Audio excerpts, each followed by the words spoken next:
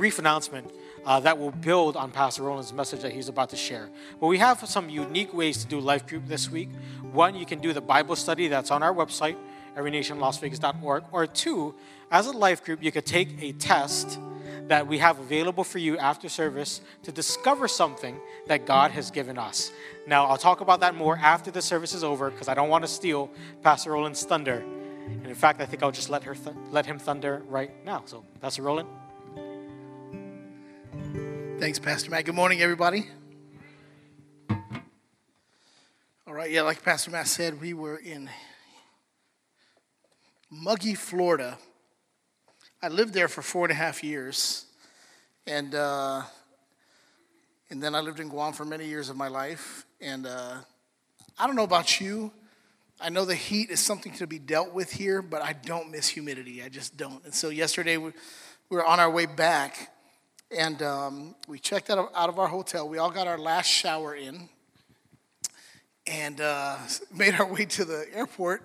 And at the airport, I had to change my shirt. That's how humid and muggy it was. And so we went down to West Palm Beach to visit. My son had a friend down there that he visited.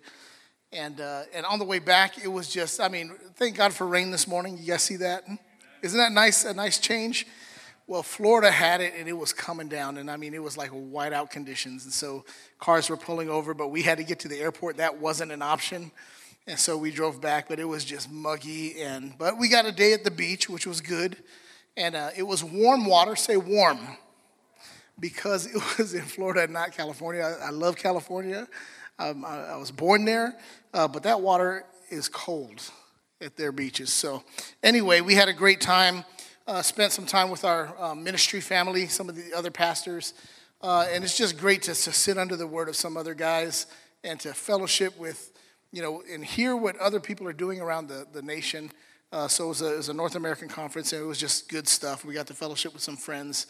So we always enjoy doing that. But I'm back. I'm excited to share the word this morning. It's going to be a lot more information than it is anything else, okay? But I'm going to drop some nuggets on you, hopefully, that will help with this message. But we've been on this series about the Holy Spirit. We've been talking about that for about a month and a half now. We're coming to the tail end of that. We're about to, we're in the final stretch. And so for the next 3 weeks, we're going to shift a little bit. We talked about who the Holy Spirit was, and who he is, and how he is the main agent from heaven right now who is called to walk with us. And so we pray in the name of Jesus, and we pray to God, but the Holy Spirit is the one that Jesus called. He said, when I leave here, I have to go so that the Holy Spirit can come and be with you. He wanted his presence to be with us. Jesus, we can't figure out why. How is it better that Jesus left? He's the all-star. He's like the Michael Jordan, the spiritual Michael Jordan. That's the guy you want on your team, right? He healed. He did all those things. But he said, I have to go so that the Holy Spirit can come. But for us, it's like, wait a minute, you're the MVP. Shouldn't you be with us all the time? But Jesus knew better. He said, if I go, the Holy Spirit comes, and he is your ultimate helper. Jesus left. He ascended. The Holy Spirit's here with us now, and he is the key guy. But somehow we get caught up with this idea of the Holy Spirit. We have these ideas. We hear of bad experiences. We, hear stories. And then we get into the scriptures. And some of the scriptures say this and some say that. And we're not really sure how to handle it. And so the Holy Spirit, by no fault of his own, gets this rap that, we kind of accept him and kind of don't. Right? And so I want to, in the next few weeks, I hope that we could bring some clarity to this and understand what he wants to do with us and in us. And so God wanted his presence so close to us, not just walking with us, but in us. The Holy Spirit dwells in us. And so when we pray, we should be calling on the Holy Spirit daily, all the time. Anyway, let's get into this. Our hope and prayer in this series is that you would become more affectionate and not just more welcoming to the Holy Spirit, but that you would pursue him. There's a difference, right? And so that's what we're hoping will happen in this series. So we're going to talk about something that for me is very exciting, and that's the gifts of the Holy Spirit. Say gifts. How many enjoy a gift every once in a while? Right? And so I can remember my first year here in Vegas. It was a very tough year. Me and my wife moved from Guam. Immediately after we got here, a few months later, my son was diagnosed with type 1 diabetes. My wife serves in the Navy, so you don't negotiate with Uncle Sam. When he says come to work, your property, you go to work. And so I was left to be at home with my son. We had to monitor his sugar. We were getting used to giving him insulin injections, which he's now he's dependent on. Every time he eats a meal, he has to take insulin. And so we were learning all that. And so we were kind of blindsided by that. And so I wasn't working. And at the time, let me correct that. My wife was a Navy reservist. So she worked on the weekends, one weekend a month. But she was a social worker, which is what she has her degree in. And the social work job was kind of an entry-level social work position here in Las Vegas. It was available. She grabbed it. And that time, a couple of months after that, we moved out. We got our first apartment here. But we didn't have a whole lot going for us. And so we struggled in the beginning, one income. And so Christmas comes around. And we have this discussion with my two boys. Now, have you ever, those of you with kids or maybe younger siblings, have you ever had a conversation with them that you thought they absorbed, and then when you bring it back up, they have no idea what you're talking about? This is a conversation we had with our kids. We said, look, we know Christmas is coming around. With one income, the first paycheck went to rent, and it went to utilities, and it was wiped out. So we said, it just so happens that Christmas, is right in that area where we have to wait for the second paycheck. Is it okay if we kind of celebrate Christmas around New Year's? And my kids were like, yeah, no problem. So we're like, oh, wow, that was easy. We had the tree set up. We had the decorations all over our first apartment here. And then our tradition is we open up Christmas gifts at New Year's Eve. That's what we do. And so it came to about 10 p.m. on Christmas Eve. And my kids come out to the living room. And I'm just kind of, chilling, watching TV. And they're like, Dad, are we opening gifts? And I said, wait, I thought we talked about this. Remember we talked about this? We're gonna do the after Christmas sales, right? We're gonna go, and they were like, wait, no, what? And I was like, come on, guys. And they said, so we don't have any gifts tonight? And I began to feel bad.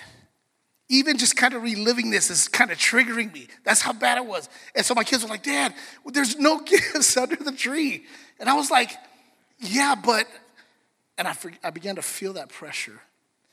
And so we said, boys, this is what we talked about. They went to the room. They were disappointed. And then I went to my wife. I said, I have to do something. I have to do something. And so I get in my car. It's about 10:30 at night on New Year's Eve. Which stores do you suppose were open? Not even Walmart. They went home early. And so I drove around just thinking, God, you've got to do something. There's got to be some place. I went to the gas stations. I'm like, I bought bubble gum if that's what I have to do. And as I was driving down Fort Apache in Sahara, that's kind of the area we lived. And I was driving by, and I saw this one store that kind of lit up. It was Walgreens. It was a pharmacy. Now, I hadn't really noticed the kind of pharmacies that we have here, but I walked in there and realized there's all kinds of stuff in here. I mean, they had toys. They had, of course, your Christmas decorations, and they had, all kinds of different foods. I mean, I loaded them up with stockings, with snacks. I bought toys. I bought these emoji pillows. I didn't know they had those in Walgreens, and I bought a bunch of those. And wouldn't you know it, they even had wrapping paper and Scotch tape. As I was coming out, snow starts to come down. And I'm thinking, God, you are so good. You are so faithful. I run home. I sneak in with these bags. I go to our bedroom, and I have my wife help me wrap these gifts. And I go out, and out of nowhere, all these gifts appear under this tree. And my kids come out, and they're like, wow. And you know what's crazy? What would have been the worst Christmas turned out to be one of the most memorable. That's how faithful God is. And so the kids, I mean, you would have thought I bought the best gifts. There were no robots. There were no remote control toys. There were none of that. But we had a blast. And the kids had their gifts, and not a single one of them was left unwrapped. And I want to pose a question to you. I almost called this message Christmas in July. Because you're going to realize that the Holy Spirit he's so generous. And he has so many things for you. He's a gift bearer, and when he gives good. He gives good gifts. So my question to you is, how many gifts have you not opened? God has all these things for you. Which gifts have you not opened yet?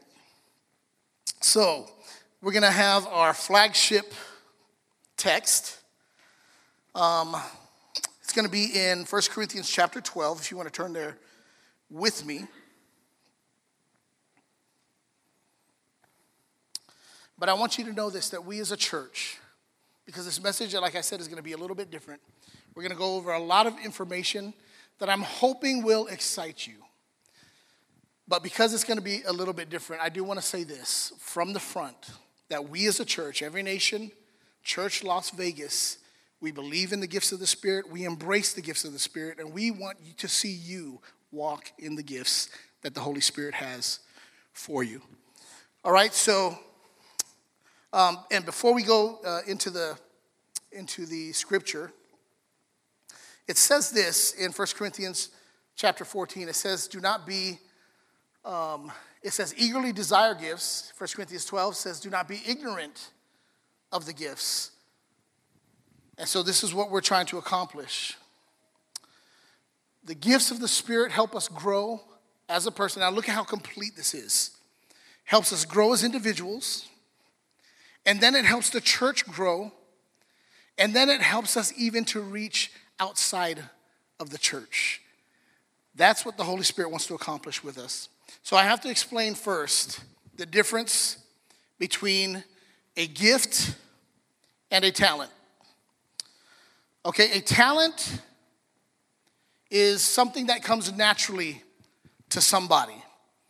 You could be a saint or you could be a sinner, and you can have talent. Anybody have any favorite shows that you watch that include music or singing or dancing or anything like that? America's Got Talent, AGT, who watches that, right? And so you bring the best of your talent. I can guarantee you half those people probably aren't even believers, and they got talent. So talent is something that comes naturally to anybody and everybody, right?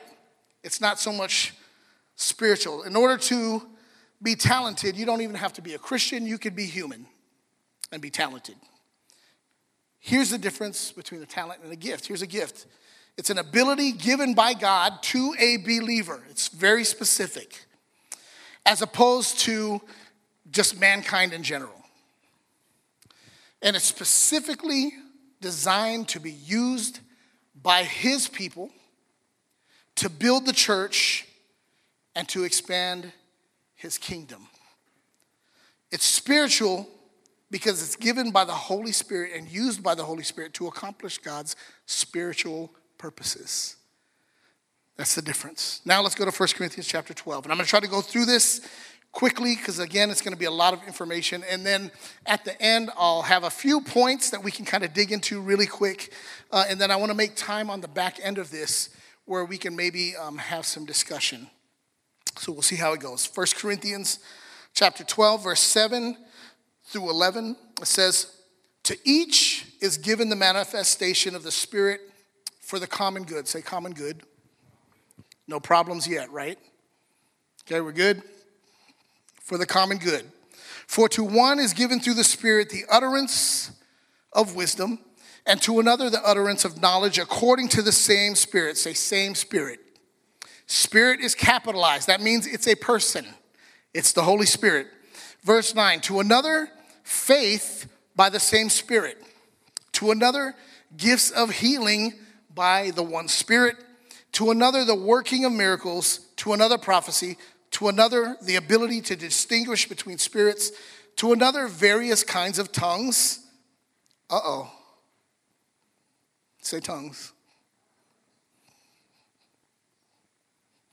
We'll get into this. To another, the interpretation of tongues. Verse 11, all these are empowered by one and the same Spirit. We're going to dig into this because the Bible tells us to dig into this. By one and the same Spirit, who apportions to each one individually as he wills. Holy Spirit, even as we are reading about you right now, I pray that you bring an understanding and an impartation. As we're talking about gifts, I pray that we would not walk out of here empty-handed. Let us discover what you have for us. Let us be willing to embrace it, to walk in it, so that we could, our spiritual walks would be revolutionized. And we can do more than just help ourselves. We can help others as well. Bless our time in your word. In Jesus' name we pray. Everybody said? Okay, now, if you were to study the gifts of the Spirit, if you were to buy books, if you were to go online, you're going to find different people categorize these in different ways. So I try to condense these as best as I could so I can get through this as fast as I could. So the model that I like, there are 3 groups of spiritual gifts. All right, and again, this is not exhaustive, and there are other more in-depth, I guess you could say, categories. They divide them up even more, but I think this is just for what we're doing today. I think this will fit. I like this. So first are motivational gifts. Say motivational gifts. And I'm going to give you the scripture to reference. We don't have time to read it. Romans 12, verse 6 and 7 is where you'll find these. But motivational gifts are practical in nature. They're practical in nature. That means almost any one of us, new believer, been following God since you were a baby, it applies to everybody, okay? Here's the first one. Say service. Here's what service is. It demonstrates the love of God by meeting a practical need. I don't have to go into any examples. You can think of some. Change a tire. Deliver food to someone's door. Teaching. Teaching validates truth so that others can understand, and the church maintains accuracy. Giving shares resources in order to meet needs. Anybody stumped yet? Exhortation encourages others to grow spiritually by discipling, teaching, and counseling others. Say encourage. Encourage. Administration carries out projects by recruiting, through organizational tasks, or by delegating responsibilities. How many organized people do we have here? Administrators, you like things to be in place and done right. Don't lie, just raise your hand. Some of you are already shaking your head like. Administration. And then there's mercy. Demonstrates God's love and compassion by responding to hurt. You don't need to receive training in any of these to operate in these. Some of these are wired in us. And what you'll find when it comes to spiritual gifts, every believer has at least one. We'll get into this hopefully a little bit later. But what you'll find typically is you have a combination of several, which is really cool. So those are the motivational gifts. Next are ministry gifts. Now, ministry gifts are specific to the offices of those who typically serve in full-time ministry. I am a pastor. We'll get into this here in a second. Pastor Matt is a pastor. We have some who are, let me just go down the list. Apostles, prophets, evangelists, pastors, and teachers as an office. Okay, let's go through these each at a time, one at a time. And I was taught, how many here were taught by the fingers on your hand? What each person, kind of their function and their role, okay? So an apostle establishes and builds churches. He's a church planter and oversees the churches that he plants. An apostle may function in many or all of the ministry gifts. He is what we consider the thumb of the hand. Because he oversees everything, he can touch all of the other offices. Make sense? How many have not heard this before? About the hands. Okay, cool. This is going to be cool. All right, so that's an apostle. Obviously, Paul, one of the greatest apostles ever, planted a bunch of churches. He went on missionary journeys, and he would go back and visit. From jail, he would write letters, see how they're doing. He would encourage them. And then there are prophets. Now, in the Greek, that word prophet means to forthtell, in the sense of speaking to others. A prophet functions as God's mouthpiece, speaking forth God's word. Sometimes it has to do with what we don't know. Sometimes it's not really predicting the future because God already knows. So it's not like anything new is about to happen. God knew it was planned. And so the mouthpiece of God, the prophet, will speak that forth before it even happens. The prophet is the index finger or the pointer finger. He points to the future and reveals what is to come. Now, the Old Testament is full of prophets. You got Elijah, Jeremiah, you got minor prophets, you got major prophets. And then the New Testament also has prophets. There was Anna, there was Zechariah, and more. So, okay, we have the apostle, and then we have the prophet. And then we have the evangelist, who is called to be a witness for Christ. Now, don't let this confuse you, because we're all called to be an evangelist, right? We're all called to share our faith, but there are some, this is what they do. Their heart beats to lead people to the Lord, to go to the lost, to preach God's word. They are fearless in doing it. And so the evangelist works usually for a local church to bring people into the body of Christ where they can be discipled, where they can grow. He may evangelize through different avenues. It could be music, it could be through speaking, it could be through the arts, other creative ways. He is what we consider the middle finger. Now be careful, okay? All my fingers are up, okay? But he is considered the middle finger because he's the tallest. All right? You guys like that? All right. So he's the one who stands out in the crowd. Some evangelists I'm ashamed to be around because they're so fearless in the way they speak and talk. You know, they're like, Jesus loves you. And then, you know, I'm going, and I'm a pastor, right? And so sometimes they can be, you know, a little strange or a little weird, but that's okay. God honors them. And so they're the tallest one who stands out in the crowd. Evangelists draw a lot of attention, but they are called to serve the local body.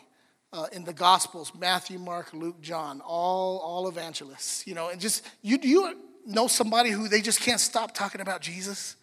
You know anybody like that? Gary? I'm not saying that you're weird. You're definitely not the tallest.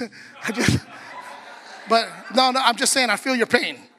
Okay? Because I'm definitely not the tallest either. But I tell you, man, Gary he loves to share his faith with other people. That is an evangelist. You know, I'm just wondering when you're going to go full time, but, you know. And so, anyway, then you have pastors. The pastor is the shepherd of the people. A true shepherd lays down his life for the sheep. The pastor is what we call the ring finger because they are married to the church. Make sense? Married to the church. They're called to stay, oversee, nurture, guide. Some names that might come to mind would be Titus and Timothy in the New Testament. And then finally, there's the teacher. The teacher and the pastor, it's common. Sometimes they share the office. There are still very distinguishable gifts between the two, between pastoring and teaching. Some pastors will have a teaching gift, and some teachers have a pastoral gift, but it doesn't mean that they still function in that specific individual office. But the teacher lays the foundation and is concerned with the detail and accuracy of God's word. The teacher delights in research and loves to validate that which is true. The teacher is what we are left with, and that's the pinky finger. And the pinky finger likes to grind and pick away at things, right? Right? That's what the teacher does. The teacher gets in there, will pull out truth, and wants other people to know about it as well. So they will pick the word of God, and they will pick truth apart. Again, Paul was one of these, was a great teacher. All right, so we've gone over motivational gifts. We've gone over ministry gifts. And this is not to say that you have to be in ministry to kind of function as this. I know people who are not pastors, but they have a pastoral heart. They're always checking on people, seeing how they're doing. They're always concerned. Okay, you know what I'm saying? Now, finally, we have manifestation gifts. Say manifestation gifts. That already sounds weird, don't it? Manifestation gifts. What is that supposed to be, manifestation gifts? 1 Corinthians 12:6 is where you can reference that. We'll get, I think we're going to touch on that here a little bit later. Or actually, I think we already did. But that's where you can reference these gifts, okay? Now here, I might spend a little bit more time because these are the ones that give churches the most troubles. This is the stuff that churches will even fight over. How many know what I'm talking about? Our Christian brothers and sisters who we love so much. The Bible tells us don't be ignorant. The Bible wants us to know. The reason why the Bible wants us to know is so that we can operate correctly. So, manifestation gifts. I guess you could divide these up into subcategories under manifestation gifts. First are the discerning gifts, such as the word of wisdom, a divine answer or solution to a specific problem. Now, these start to spill over into the supernatural side, something you normally can't do on your own. So, word of wisdom is one of those. Word of knowledge is a divine answer or solution, or to know something specific without learning it through natural means. Okay, God gives it to you supernaturally. Word of knowledge. Discerning of spirits is to be made aware of the presence of a demonic spirit. Now, we're in church. Church is full of spiritual things. And so there are times where myself, and I'm sure there have been others who have experienced somebody who was maybe depressed or oppressed, and maybe even, let's just say demonized, if that makes sense. And so there's been times where we have, run into this, and the person was not the person. Some of you, this might be new, but I'm just sharing my experiences with you. And I've seen people who were demonized, who were doing things that there's no human way possible they could have been doing it. I've seen faces contort. I've heard voices, just different voices come out from people. I've seen little women throw grown men around. And I'm not trying to convince you. I'm just telling you my experience. And so when it comes to discerning of spirits, there will be times where we're trying to identify a specific spirit so we can call it out and get it out. And through prayer, somebody will get the word, this is a spirit of this. And sure enough, we'll call it, and then that spirit reacts, and we know, we found you. We got you, and you cannot stay. Because God is against you, the blood of Jesus is against you, and he's already won. So there's no room for you here. You're being evicted. You are trespassing, especially if they're a believer. Anyway, we don't have time to get into all that, but discerning of spirits comes in very handy. It's a very supernatural thing. I can tell you a story where there was one person who was and she didn't know what it was. And so we're praying over her, and so finally somebody said, it was a spirit of a New Age spirit, New Age. And one of the guys who were with us was praying and picked this up in the spirit. Again, this is supernatural stuff. And he called it out, and immediately there's a reaction, and we were able to get that spirit out. So, again, I know these are going to be some great talking points later, but I just want to share my experiences of supernatural things, and these are things that the Holy Spirit, you couldn't do without him. And I wouldn't want to go into those situations without him. Make sense? So, And then there are declarative gifts. And these are gifts, obviously, that you use your mouth, used for encouragement, not usually correction. Now, there is truth, and sometimes correction needs to be brought. But in these situations, declarative gifts, when you're declaring, especially publicly, you always want to encourage. The Holy Spirit never wants you to bring somebody in front of people to tear them down. And then there's prophecy, which is a message of encouragement from God through a person. If you guys remember, Jory Holman was here a couple of months ago with Pastor Brett, and she moves in this gift. And let me just, I'm getting ahead of myself, but I'll just say this. When it comes to these gifts, you are not the owner. You are not the owner. And so I get a little, and I think this is where a lot of the problems are caused when somebody walks around and says, I have the gift of. I have the gift of prophecy. I have the gift of, no, you don't. The Holy Spirit does. You only get the benefit of it. If you know the Holy Spirit, you have access to it. Prophecy, a message of encouragement from God through a person. And then tongues, a message from God in a language unknown to the person from whom the message comes. Maybe I'll bring a little bit of explanation to this because we can read in the Bible. Matter of fact, in the book that we're in, it talks about tongues. It's very clear. It mentions several situations, and usually churches will split them apart and land on one side or the other. And so some will say, if somebody speaks in a tongue, there must be an interpretation or else it's not right. And then some say, you can speak in a tongue if it's between you and God.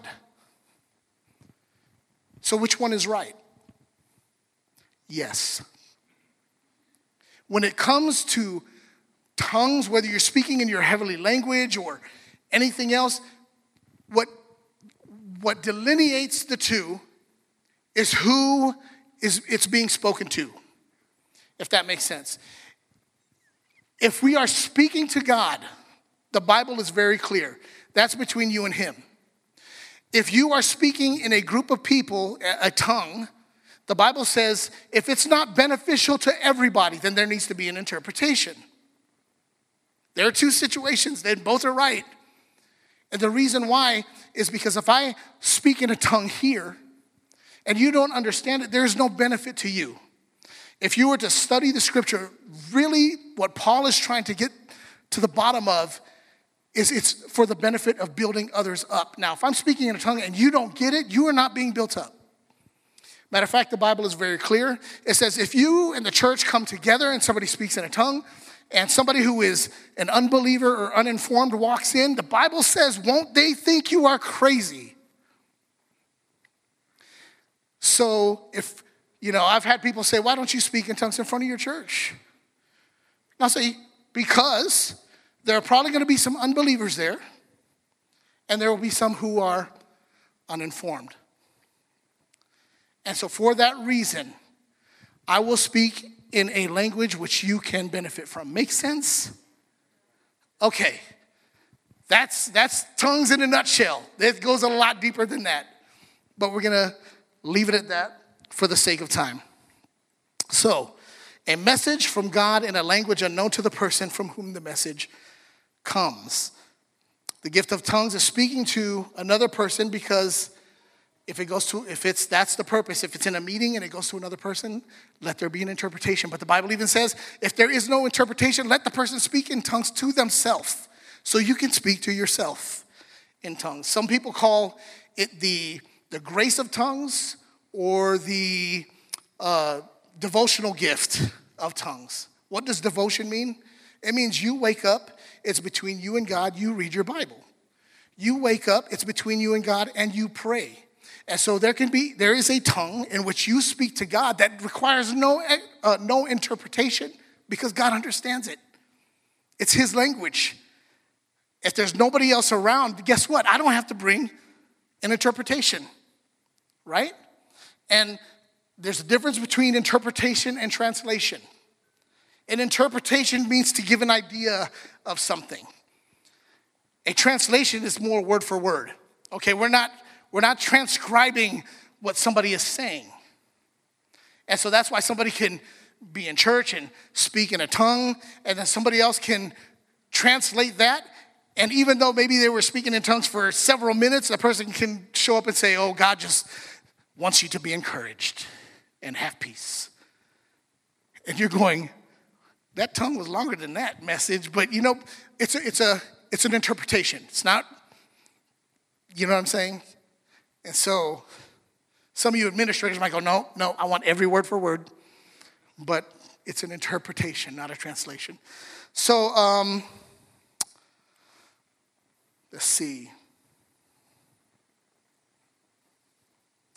All right, and then there's the gift of interpretation of tongues, understanding and expressing the thought or the intent of the message. We talked a little bit about that. Again, we can go a lot deeper with these. We just don't have the time. But I hope this whets your appetite a little bit.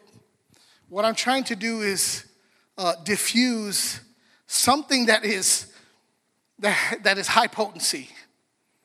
When you talk about the Holy Spirit, you talk about spiritual gifts, it's high potency. And so sometimes we choose to back away and say, oh, I'm not going to mess with that. And the Bible's saying, no. I want you to mess with that, but I want you to understand it first so that you do it properly. That's what we're trying to do here. And then finally, there's under that same category of manifestation gifts, real quick, there's what some call power gifts, and that's the gift of faith, the extraordinary confidence in God's promises, power, and presence. I had a roommate, this is no lie. He's a chaplain in the army now, but this guy had so much faith. He would pray over everything. Some of you might have heard this story. We were roommates. I had an old Mitsubishi Montero with no AC, as much as I hate humidity, and I would drive around in this thing, and one day I get in my car, and I start it up, and it's dead. And he hears what's going on outside. So I would, back it up and push it down the driveway and jump in and try to pop the clutch. How many know how to pop the clutch? You remember those days when you pop the clutch? Your car wouldn't start, but you can Well, he comes outside. He goes, hey, brother, let's just pray. And I'm going, sure, Mark, let's just pray. And you know what? He laid his hands on my car. I kid you not. And I felt so bad afterwards. He laid his hands on my car and he said, God, we just thank you, for you could do anything. Just extraordinary confidence. This is the gift of faith. And he said, Lord, help this car to start. And he said, try it. And I'm just feeling bad for him. I'm like, let me just at least try. Guess what happens? My car starts. Guess what happens to my heart? I almost get depressed because I'm like, God, I doubted you and I'm so sorry. Gift of faith. And then there's gifts of healing, supernatural manifestation of the Spirit of God that miraculously brings healing and deliverance from disease or infirmity. And then there's working of miracles, God's supernatural power upon a believer, enabling them to accomplish something that would otherwise be impossible in the natural.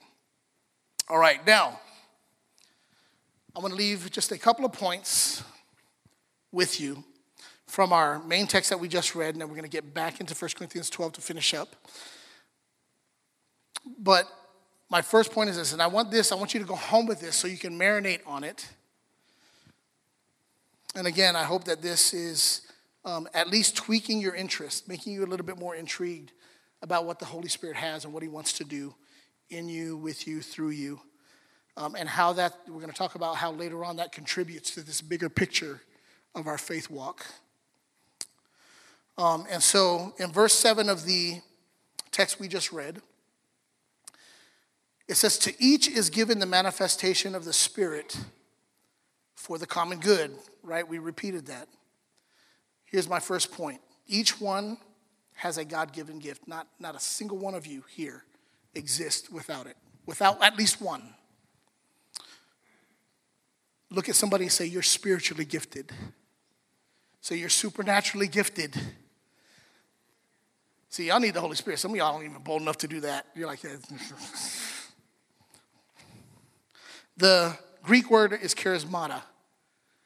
That's grace. It's a grace gift. Grace is supposed to be something empowering, something easy. It's about building each other up. That's what the Holy Spirit wants to do. That's why this whole thing with tongues, as long as somebody walks away built up, depending on who you're pointing it to, if you're pointing it to God, you get built up. The Bible says anyone who speaks in a tongue edifies himself. Any problems with that? And then it says that the body is built up when somebody speaks in a tongue, and they benefit from it. Okay? It's a grace gift. It's about building each other up. Here's my next point. Each gift is determined and empowered by the Holy Spirit. Some of you are going, duh. We're going to get into this. Verse 11 of 1 Corinthians 12 says, all these are empowered by one and the same Spirit, who apportions to each one individually as he wills. Now remember, the Holy Spirit is the source, right? He's the source. It's not us. He operates as he wills. We, as we mentioned earlier, just have the benefit of using the gift. And so let me paint this in a way that you can understand. I have two sons, Zachary and Zion. Zachary and Zion think they have a cell phone. But they didn't pay for that cell phone. They don't make payments on that cell phone. But if you ask them, that's my cell phone, they'll tell you. That's the culprit right back there. They'll tell you, this is my cell phone. No. You don't have a cell phone, but you have a dad. He benefits from that cell phone based on our relationship. You do not have any of this apart from a relationship with God. And again, what I'm trying to remind us is the way we have a relationship with God, the way we have a relationship with Jesus, we need to have a relationship with the Holy Spirit. The single most person. Jesus saved you. That's only part of it. The Holy Spirit says there's more to this than just being saved. You're going to get to heaven, but there's more to accomplish here on this side of heaven. That's why you need me. And because he's a gentleman, he will never force himself on you. That's why the Bible uses words like grieving and quenching. Have you ever, I can remember the first time I was dropping my kids off at the mall, and they were like, Dad, yeah, you can drop me off right here. And I was like, oh. Like way back here? Like way far from the entrance where your friends are at? Yeah, Dad, no, it's cool, we can walk. Oh. How many know at that moment I was being quenched? No, I'm not trying to make my kids feel bad, but I was being grieved. But I get it. And we can do the same thing to the Holy Spirit, who wants us to understand, who wants us to know, who wants us to receive and to accept. But we go, no thanks. No thank you. I'll take the salvation part. I'll take the heaven. This other stuff, I'm just not sure. That's what it means to grieve. That's what it means to quench. So you have access to these gifts based on relationship. You have to know God. You have to accept Jesus. He sends the Holy Spirit. And now things get a lot easier, both practically, spiritually. Doesn't mean it's not going to be hard. Okay, don't misinterpret that. But you have access to the gifts based on relationships. All right, and then finally, each gift is equally valuable and necessary. We know all the gifts are valuable, but say necessary. Okay, they are needed. Not only do you need them, the church needs them. 1 Corinthians chapter 12, verse 21 through 26 says this. This is going to be our final verse. The eye cannot say to the hand, I have no need of you. Nor again the head to the feet, I have no need of you. On the contrary, the parts of the body that seem to be weaker are indispensable. And on those parts of the body that we think less honorable, we bestow the greater honor, and our unpresentable parts are treated with greater modesty. which our presentable parts do not require, but God has so composed the body, giving greater honor to the part that lacked it, that there may be no division in the body, but that the members may have the same care for one another. If one member suffers, all suffer together. If one member is honored, all rejoice together. I don't know what it is about waking up in the middle of the night, having to go to the bathroom or get a drink, and on your way through the dark, you stub your pinky toe. The pain is the worst in the world, but your whole entire body reacts. That's what it's talking about. And if you think your pinky toe is not important, let's cut it off. I bet you will miss it. Everything is important. Every part plays a part. And when one is not there, one is not doing something right, it comes across as a little bit strange or different. And God is saying he does not want his bride to be that way, his church, his people. Every gift that God has placed in the body of Christ is important. All of us have at least one gift, but I promise you, you'll probably discover a lot more. Nobody has all of the gifts, so the person who thinks they do, stay far, far away from them. They're probably weird and super spiritual. The only one who had all these gifts was Jesus. But God gives you the gift that fits you the best. Now, I don't know about you, but that encourages me. That I don't have to be somebody that I am not. God wired me this way. I'm quite comfortable being who he has called me to be. I remember when I first surrendered my life to God thinking, man, I gotta change all kinds of stuff. You know what God told me? Keep your personality. That's going to help. Get rid of the sin. Get rid of the bad stuff. That wasn't easy. I'm still working on that. I'm sure you are too. God tailors your gift just for you because the way that he wants you to operate, he wants you to be very natural and very good at it. But you have the gifts. Now we just got to embrace them, unwrap them, receive them, embrace them, and then bring it to God. See what it looks like for yourself, and then see what it looks like with other believers. And I promise you there's going to be a whole nother side to this Christianity that you're going to love and you're going to enjoy because God has called us to walk together. God has called us to be a body, all joined together. You know what would be a nightmare?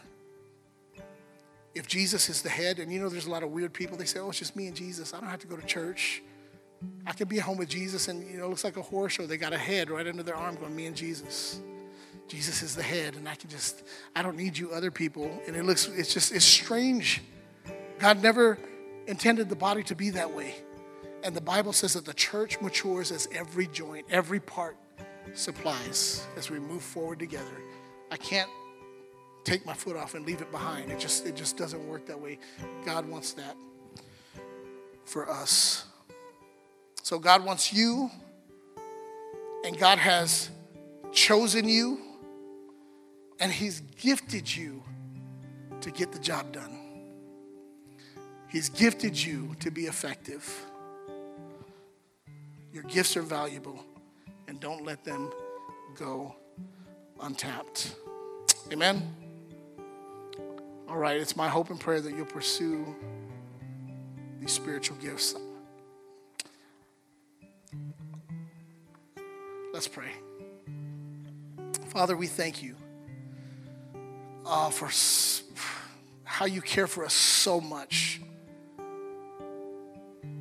How you are so, so, so generous. And when you give, you don't hold back. You give good gifts. You give complete gifts. You give gifts that are life-changing, not just for us, but for others. And they're powerful. And the greatest part is they fit us just right. Lord, of all these things that we went over, and we know that there's more, but I hope there's something that resonates with every single person here today as we talk about spiritual gifts. Holy Spirit, we invite you in because we know you won't force yourself. We willingly invite you in, and we say, do a work in our lives. Bring illumination, bring revelation to things that we don't even know about that you have just for us. So, Lord, we thank you that, Lord, it'll revolutionize our life. It'll revolutionize any church that we become a part of, and we thank you for it. In Jesus' name we pray. Amen. Amen.